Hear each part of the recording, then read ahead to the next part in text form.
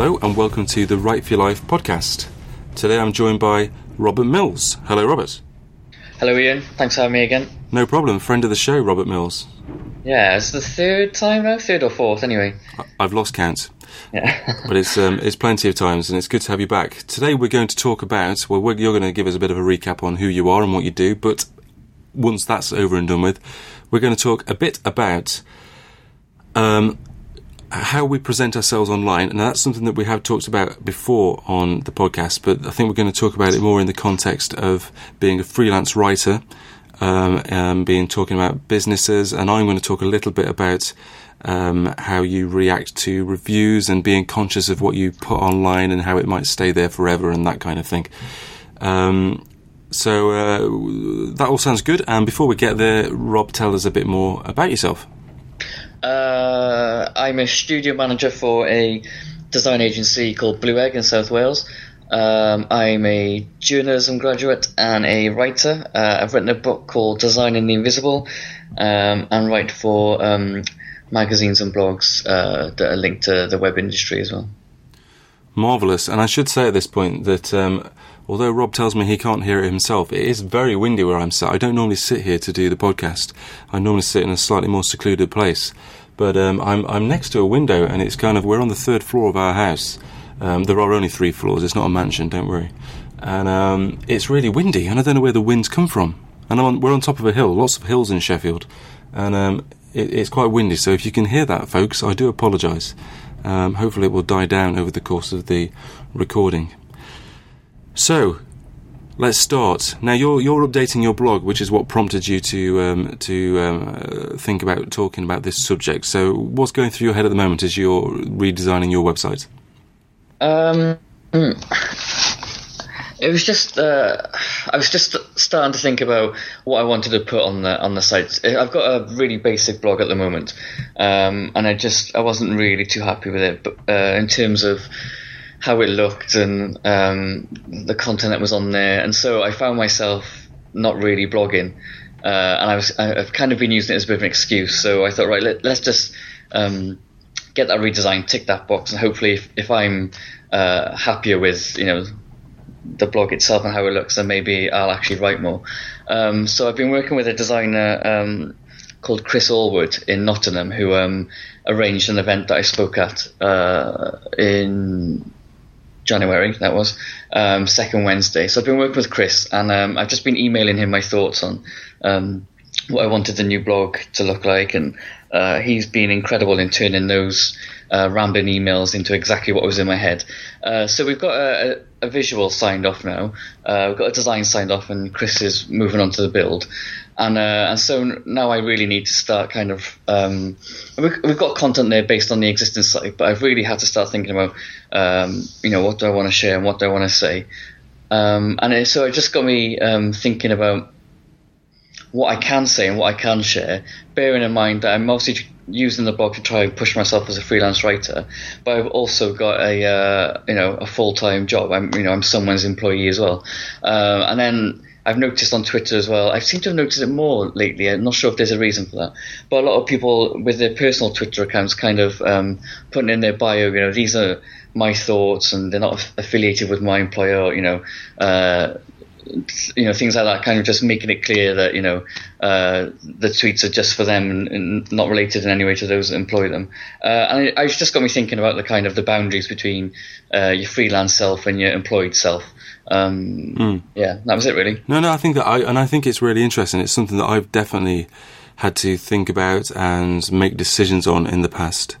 So in my, I guess in my current job as well, but mainly in my previous job, I did do some freelance work outside of work, but it wasn't very much, and it never felt like something I particularly wanted to shout about, because I wasn't in a position where I wanted to kind of welcome lots of freelance work. It wasn't like I was trying to pursue a freelance career outside of work, but if something came along and it paid well and it was good experience and I thought I might enjoy it, then I would take the job on and I would do it in my spare time after work. Yeah. But I decided my decision was to not really talk about that, partly because I was worried that it would reflect badly on the company I was working for. Mainly in the sense that if I was going on about, look at this fantastic work I've done, it would somehow, by the same token, imply that I wasn't putting the same amount of effort in, or I didn't care as much about the work I was doing during the day at my full-time job. But you said to me before we started that you actually have the blessing of the company you work for, that they're fine with you doing this kind of thing. Yeah, I mean, I'm really lucky with Blue Egg because I was doing freelance writing and had written the book before I started working there, so they knew that was something that I was doing and I wanted to keep on doing. And luckily for me, they weren't scared by that. They actually saw that as an asset, because obviously by writing and things, whenever I'm in .NET Magazine, for example, or on Smasher Mag, there's always a link to Blue Egg in the bio, so I think they saw that it could benefit them as well, as long as it doesn't interfere with my day job. I think if it did, kind of affect the work I was doing for them, then understandably they might be a bit miffed. And so that's up to me to kind of balance that. So I'm very lucky that they support that, and they'll tweet, if I do some freelance work, they'll tweet a link to it, and they would recommend me. So I'm really grateful that I've got that support there. I don't think I could work somewhere if they didn't allow me to do that, because freelance is important for, there's obviously financial gains from it, but just in terms of trying to raise my profile in the industry anyway, and just being able to write, which is what I love doing. Fear that most full-time employees would have, if your day job is as a writer, then you're doing writing outside of work. I guess the theory is that they would worry that you were then going to try and afford your way out of the company. But I agree with you. I don't think it necessarily has to be like that at all. The work that I did outside of work, the freelance work that I took on, was hugely complementary to what I was doing in my day job, and the two things ended up dovetailing quite well. And the same goes really for the podcast and the blog and all of the stuff that I do to promote my own work. It all helps build on the skills that I've got during the day job. And the reality is, in my current work, where I am now at Hallam University, the work I do now is, I guess, 70% influenced by the stuff that I did outside of work, that I learnt myself, things that I took the time to kind of discover and research and find out about. Most of which I didn't get paid for. So obviously I didn't get paid for doing any of the blog work or the countless hours I spent trying to set up WordPress and work out how the hell it all worked. I didn't get paid for any of that, but it's actually really benefited me in the job that I'm in now, because I'm doing those kinds of things with clients and companies, and helping them do those things. And it was only because I did stuff outside of work that I'm able to do that now. So I don't necessarily agree with the idea that, if you're doing stuff outside of work as a freelance writer, then you're trying to get out of the company you work for. I think I would, like you, I would hope that most companies would, if not encourage it, then at least either understand and kind of support it in a way that they understood that it was benefiting them as well. Yeah, I mean, I know of a couple of agencies in South Wales where they don't really like their staff doing freelance work, whether it's writing or design and so on, and that kind of makes me question how secure they are in themselves and their business, and as a team how well they get on and things. If they think that one little project's going to mean that that person's going to jump ship and so on, then maybe there's other issues there that need addressing. But you do have to have your common sense about you. I would never take on a freelance project if I felt that there was a conflict of interest with obviously Blue Egg and any of our clients there, or what we do as an agency. But again, I'm lucky that I get on so well with the guys that they know my freelance projects. I talk to them about it quite openly. I'm sat in a studio with designers, and yet I've got somebody else from Nottingham designing my blog and things, but there's not a problem with that. They fully support that. But I think a lot of that support comes from the fact that I'm not secretive about it. I don't, every bit of freelance I've done since I've been there, they're aware of. And I think, I think that's the, I think I owe them that, and for the, in return for them kind of supporting the freelance in the first place. Absolutely. So you're updating the blog at the moment. So you said you're presumably you're working on your about page and all those kinds of things. Is there any any specific issue that you have that you're worried about in terms of what you put online and how you present yourself? So, because presumably part of what you're doing, instead of, and I found this, there's a big difference between just saying, "Oh, I'm Ian, and I'm trying to get my book published, and I do this part time, and hey, you might like my blog, so read on, subscribe now, subscribe for free, etc." There's a difference between kind of that kind of informal thing then, and this is something I talked about on the podcast with Nathan Filer, whose novel's coming out next month, and he's going to be very successful, and I suspect he's going to be a name to watch for the future. He was talking about this and about the difference between, as a creative writer, the difference from not having a book published and having one. It kind of, things change overnight, and all of a sudden the things where you just described yourself in quite an informal way, all of a sudden you start to think, oh God, crikey, I need to now represent myself. I'm an author, I'm a published author, I've got a book, and I'm a very serious person now, and I need to make sure that this is reflected in the way that I write my about page or the way that I communicate on Twitter. And you do have this kind of these kind of preconceptions about how you need to behave do start playing on your mind far more, I've found. I mean, I think that I've not really changed a great deal, but I know that I feel different inside. I feel like a certain weight of responsibility that I didn't necessarily have before. And I think the same thing probably does go when you go from just having a blog where you talk about your writing and the stuff that you do in your day job, or if you speak at a conference, and then having a blog where you're actually, part of its purpose is to try and generate work and to try and generate, basically generate money for you. It does. There is a shift in, mental focus for you as a writer, I think. Yeah, definitely. I mean, the biggest motivation for my kind of redesign was that I did find, like I said earlier, I wasn't really blogging very much, and I just wasn't very happy with it. I was a bit embarrassed to kind of share it. And it's not that the design was bad. It's just I've had it for a while. And I think I just got a bit bored of it, and I felt that maybe it was a bit dated. So the biggest motivation was that, really.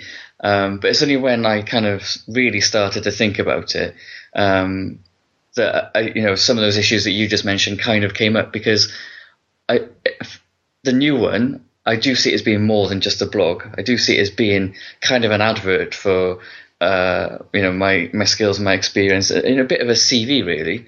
There's going to be some examples of, writing projects that I've done and so on. So I kind of, it is more focused on, hey, look at me, I'm a freelancer. You can pay me to write great things. But then I have to be mindful that if somebody looks at that site and thinks, oh, great, we've got a 3-week project, I can't take on that project because I've obviously got, if it's a full-time 3-week project, for example, I've got a full-time job. So it is striking that balance between, hey, I'm a freelancer, I may be able to work with you if the project is right, but I'm also committed to another company, between 8:30 and 5, Monday to Friday. So it's just striking that balance. And I think, I've got kind of, I'm going to have an examples page and with maybe some testimonials and the about page. It's nothing particularly radical, but it is just pitching that content and that tone in the right way, I think. So that's kind of where I'm at the moment. Worried about coming across so you talked about people who, and you do see this so much, people who say things like, what's the stock sentence? The opinions are all mine, not the company's. Basically, opinions are all mine. Yeah. So, do you have that kind of feeling as well? It's not something I've ever. In fact, I go the opposite way, and I've always spoken to the people that employ me about this and said, look, I'd much rather say that I work for the design agency I worked at before, or at the moment, I'd much rather have on my biography on Twitter or on my blog, it'd say I work for Sheffield Hallam University, because. Yeah. It's a reputable company. It's quite a good thing to work for a university, for example. And so why not share it? Because it reflects, I think, it reflects well on me. Now, I suppose it depends on how you see yourself using your social media, I guess. But for me, I don't really behave differently on there to how I do in real life. I say the same stupid stuff. It's kind of a good reflection of who I am in many ways.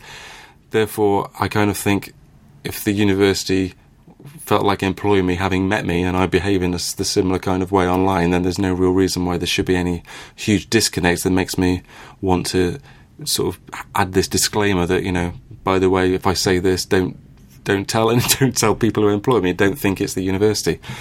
It doesn't, I don't know, I've always felt a bit uncomfortable about doing that kind of thing, so I've just always felt like, you know, it's somewhere I work, it's the truth, and if I say something, I think that the people that follow me have the good sense to know that, you know, if I comment on, which I haven't done, but if I comment on Margaret Thatcher's funeral, for example, and then I would hope that people follow me have the good sense to know that I'm not making a statement that's coming from the university. It's quite clearly coming from me.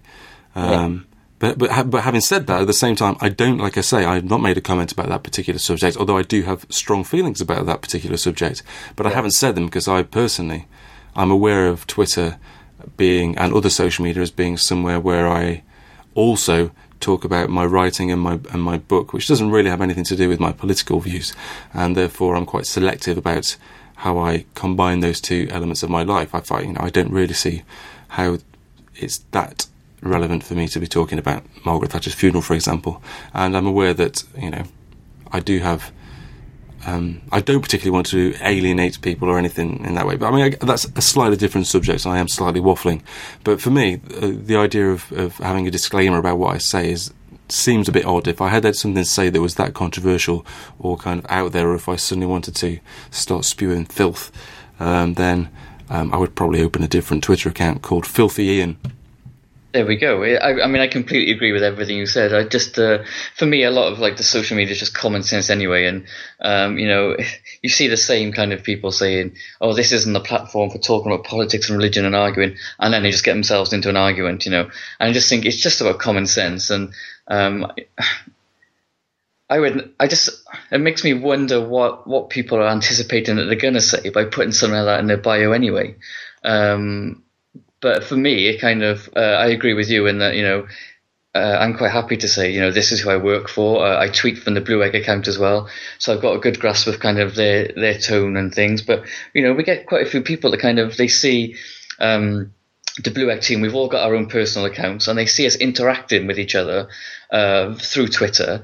And they like the banter, and it's not staged. We don't do it, you know, to get that kind of feedback. It's just us in the same way that we would sit around the desk in the studio. The way we chat to each other on Twitter, it's like you were saying, it's completely authentic. It's the way we are offline, and you know, people see that and they think, oh, I kind of like the culture and you know, the fact that they get on and they're friends. And people only know that because we've all got in our bio that, you know, we all work at Blue Egg and so on. So yeah, I just find it a bit strange that you would say, oh, unless you've got a real potty mouth, you know. But some people, you know, they're known for that and they get away with that despite who they work for. But I certainly wouldn't start saying these are, you know, my own opinions only. Some people, of course, who have a day job that is one thing, and then they might, well, for example, if someone has a day job, it could be us, it could be either one of us. Let's say we had the jobs that we have. We both work for clients. So when you do client work, you do, to a degree, you are associated with them for in one way or another. It's very rare that you would, I imagine that you would kind of make that connection, and you know, it's very rare that I've never seen someone say these words are my own, not my employers or my clients. But there is a responsibility, a connection there. So if let's say we were doing that, and but in the evenings, our passion and our job, and why shouldn't it be, is that we're a political blogger, and we do have extremely strong opinions. We use extremely hard-hitting, strong language. It's all part of who we are. Then you can see why you might want to make a distinction between your day job and your evening job. You might want to make it clear that this is who I am in the evenings. During the day, I'm a perfectly nice. Not that you can't be a nice person if you have strong opinions and write a political blog, but you know, you make a separation. But I've never really felt like I've needed to, because my approach to any social media, or promoting myself, or talking about myself, or writing about my book, or anything like that, I feel like it's all kind of one. When people read my blog or listen to this podcast, even when they by and read AS for Angelica, I feel like they are getting the same thing. I don't feel like there is any kind of disparity between my public self and my private self. Of course, you hold things back, but it's essentially coming from one voice and from the same person. Yeah. But it is difficult to. I can see why some people might struggle with that, and writing profiles. So writing an about page on a blog, and I want to go back and have a look at mine again, and just have a bit of a rethink about the way I kind of describe myself. I had to do this a little bit when I moved jobs. I had to change a few things. And it's really difficult to talk about yourself. It's a bit like it's extremely difficult to write a synopsis when you've written a novel or I guess any book. It's very difficult to describe it in very few words. And describing yourself in very few words is really difficult as well. And I think you're going to have a real challenge, because what the problem you have is you have this full-time job and actually you have services, but you're limited because of, well, for various reasons, but primarily because you work during the day, so you can't take certain work on, but you want to tell everyone that you really are available for all this for work that you can do, and it's a really difficult message to get across. It is, and I that's what I'm in the process of now. So I haven't nailed it just yet, and I'm sure it's gonna have to go through a few iterations. And even when it's live, I'll probably still want to just rewrite the whole thing. I just find about pages notoriously difficult anyway. But one thing I know for sure, because it's one of my pet peeves, is I won't be writing about myself in the third person, because I absolutely hate that approach. So I'm definitely going to keep it, as being me talking about me, and I'm going to keep that personal tone to it. Because when I do kind of take on copywriting projects, it's that kind of more informal style that I feel most comfortable writing in anyway. But yeah, I came across one today. I can't think of what it was, but somebody saying it was about me was kind of the name of the page, and then you went there and they were talking about themselves in the third person. And I just thought, that's definitely not the approach I want to take. So it'll still be very much personal. It's not going to be this kind of really high-end corporate, I'm a one-man writing machine that, I can take on anything. It's still going to have that whole bloggy feel to it. But I just need to step it up a notch, I think, from the existing site, just to be a little bit more professional, and just have a bit more information on there, really, to better explain my situation between the kind of freelance employment divide. There's always more pressure as a writer to make sure that these things are brilliantly written, because you're a writer, and especially if you're selling your writing, you're selling your writing services. And so I've always felt like I've needed to write brilliant about pages, or and I also feel like every blog post needs to be amazing and beautifully written. And it's not really how it works, to be honest. But it's there is that sort of added pressure that comes with that, I think. Definitely. I mean, whenever I kind of look at design agency sites, you kind of think, right, well, your design should be, top notch now if you're trying to get other people to pay you to do their design. And that's exactly how I feel about, my words. And, I want it to look the best that it can, the site. And I'm really pleased with the new design, but ultimately, it's there to kind of sell my writing. And so I completely agree. I've agreed with you loads tonight, but I completely agree that feeling that pressure of people are kind of going to have an opinion about the design, but they're really going to focus on the words and and kind of judge my abilities on that, I guess. And rightly so, I suppose. If it was all for writing, then I wouldn't expect anybody to want to pay me to write for them. But well, exactly. But it's just difficult, yeah. And I think, there is an added pressure being a writer and trying to sell that. I've recently started posting videos to YouTube. So I've done video stuff for years, but the last couple of weeks I've done a video each week, and it's been using. Gosh, can you hear that wind? It's only me that can hear that. I can't hear anything. No. I think this is going to be extremely loud for you listeners, and I can do naught but apologise. So I've been doing these YouTube videos, and I've got a decent camera now, and they're a bit more higher quality than I've done them before. I edit them in a certain way to make them a bit more engaging, and and I put them online, and I put the first one online, and got really good response. Actually, I was really pleased. And my brother, I love for lots of reasons, primarily because he's my brother, and he wrote on Twitter, just said, had to turn it off halfway through because you sound posher than you actually are, or something along those lines. Yeah. And I thought, well, that's quite interesting, because it's kind of true. I mean, I replied by saying, I'm just enunciating, darling. And and it's true, that is, and it's the same for the podcast. I when I used to do the podcast with Mike Hurley, the king of 70 decibels, we're soon moving to 5x5. It's all very exciting. When I used to do the podcast with Mike, he used to we used to joke about how we'd have a conversation before the recording started, and I'd be kind of talking in my usual kind of very mild northern lilt, and then I would say, "Oh, are we ready to go? Ready to go? Here we go. We go 1, 2, 3," and then I would go, "Welcome to the Right for Your Life podcast. Today we're going to be talking about this, that, and the other." And it was just because you go when you present yourself publicly. I want to try and. First of all, it's supposed to be entertaining, so you do kind of try and put an entertaining voice on. And that's what I'm trying to do with the YouTube stuff, is, it's supposed to be engaging, so you do want to talk in a certain way, try and emphasise certain things. But at the same time, I'm aware that I don't have a strong accent, but I do have a bit of an accent, and therefore I know that a lot of people listening are from America, as people call it, and so I want to make sure that people can tell what I'm saying. So I try and enunciate and say the right words. And of course, to some people who know me, that they, like my brother, it's kind of, he couldn't bear it because he didn't feel like it didn't sound like me in some way. But my opinion is, despite me saying earlier that everything I put online comes from the same voice, the truth is it will always be a slightly different voice to the one I'm talking about, a general voice, whether it's writing or out loud actual voice. It's always going to be slightly different to the real you. You cannot be exactly like the person you are in real life online. You have to put on a show of some sorts, don't you, for crying out loud?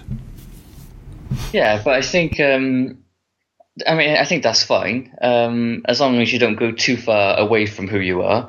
Then again, I think it's about finding that balance, really. But I think that's perfectly acceptable. I don't think you sound posh at all. Thank you. It's very kind of you to say so. And I'm not posh. I'm from a sort of dirty little mining town in the north of England. No way in the world am I posh. I would hate to be called posh. I spit on the face of poshness. Oh. I don't really. Yeah. Well, I think we've covered a lot of what I was planning to say. Is there anything you'd like to talk? Do you have any particular worries about this website? I'm worried about this website and about finding the balance. Can I be of any service? I know that you're a perfectly competent copywriter yourself, but are there any specific part of that about page that you're worried about?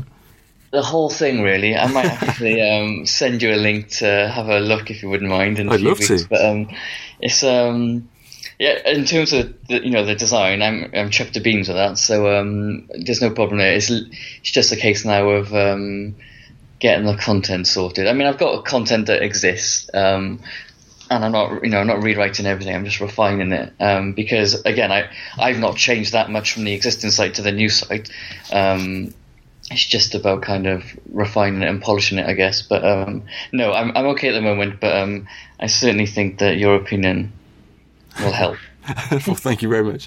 I've always, I when I first started writing about pages, it would always be, not too long, but reasonably long. You feel like you need to include. Well, I can't. You think to yourself, I can't not include this, so I need to put it in, and then I would write it all, and it would be very much about me or about a company or whatever it might be, and. Actually, the About page is always generally is the second most visited page on your site, usually, apart from behind the homepage. And if you think about your homepage, you tend to organise it in a way that's to pretend. Well, maybe it's to attract. If you have a mailing list, you might have a real big bold button that says "Get on the mailing list" near the top, or you might be selling a specific service, so you get that right near the top. You put a lot of thought into the structure of your homepage in order to get people to do a specific thing. So you have certain calls to action, and then what you find is, and what I used to do, is you then go to an about page, and it's just a load of text. When actually, people are at that point quite early on. They might like the look at the homepage. They might not. They might have come through a sub page, like a blog post, something like that. Then gone to the about page. And what you really need is quite up front is those calls to actions, sort of quite soon up on the about page. It's a highly visited site, so you might have a sentence that says, I'm Ian Broom, and I'm brilliant at writing, quite handsome, and very good at YouTube videos too. And then your next sentence would be slightly more truthful and say, subscribe here to get new blog posts, or subscribe here to get on the mailing list. And then you go on to the next bit and say, so my background is in this, that and the other. So it's about getting calls to action near the top instead of just using it as a purely information driven site. So that's my one piece of advice that you didn't ask for. Thank you, which I'll take on board, because what I find with I've had a few blogs over the years and things, and every time I do write the about, I've never had an about page that I'd be happy with. Every time I do write it, I'll put down, it's exactly what you said again, I can't not put that in if I've mentioned that, and so on. And I end up looking at it and I think, wow, that just reads like a really boring CV. So I just tend to check in that I own 2 cats and I like Monster Munch. And then I suddenly think, right, that's much more informal, and hey, look at me, I'm a fun guy, lose my personality, and then I just get fed up of working on it then and just put it live. So I'm trying to break that horrible process of doing that. But also, it's not just the about pages for myself that I struggle with. Every time if I write for a client, whether it's as part of Blue Egg or freelance, it's always their about pages that I find the most difficult too. I just think they're little. I just think they are difficult generally. They are quite tricky, but I think the most important thing we need to find out now is what's your favourite flavour of Monster Munch, because I know that you like them, because I have read that sentence many times. Stick it everywhere, see? This is just me thinking that I'm a really cool guy by putting that, and that I've got 2 cats. That's probably something I won't stop doing, unfortunately. My favourite flavour is pickled onion. Is it now? Because that's interesting. Beef and then flaming hot. So you actually have a top 3 in a specific order? Yeah, but I was reading BuzzFeed earlier, and they had there's a new post on there, something 26 things you'll never eat again, basically just discontinued foods. And amongst that list was vanilla ice cream flavoured Monster Munch. Crikey. Yeah, so you can see why they stopped making them, kind of just the sound of them. Well, but I like vanilla ice cream, and I do like Monster Munch, so you... Put them together, though, Ian. Put them together. It's not going to work. No, I don't think it will work. I mean, I was always a roast beef man, but my wife is a huge fan. It's got to be in her top 10 favourite things in the entire world is pickled onion Monster Munch, and it takes about half an hour to eat them. It's fairly disgusting. I don't think she'd mind me saying. She probably would mind me saying that, but I don't suspect if she does listen to this that she'll listen this far through. There we go. So there we are. Indeed. What better way to end a podcast? Well, thank you very much for joining us again. Thank you for having me again. No problem. And where can we find you on the internet? Well, if you go to robertmills.me, you'll see the existing blog, and hopefully it won't be too long before it's the sparkly new blog. I write for the Blue Egg blog, which is blueegg.co.uk, and information about the book I've written is on 5simplesteps.com. And it's called, again, reminders? It's called Designing the Invisible. It's the bright blue cover. Fantastic. And I'm Ian Broom, and you spell that IAINBROOME, so you can find me there on Twitter, or you can go to ianbroom.com to find out more about me and the more episodes of the podcast and all that kind of thing. You can also find them on 70 Decibels, of course. And I think that's it. Thanks again, Rob. Thank you. And I'll speak to you all soon.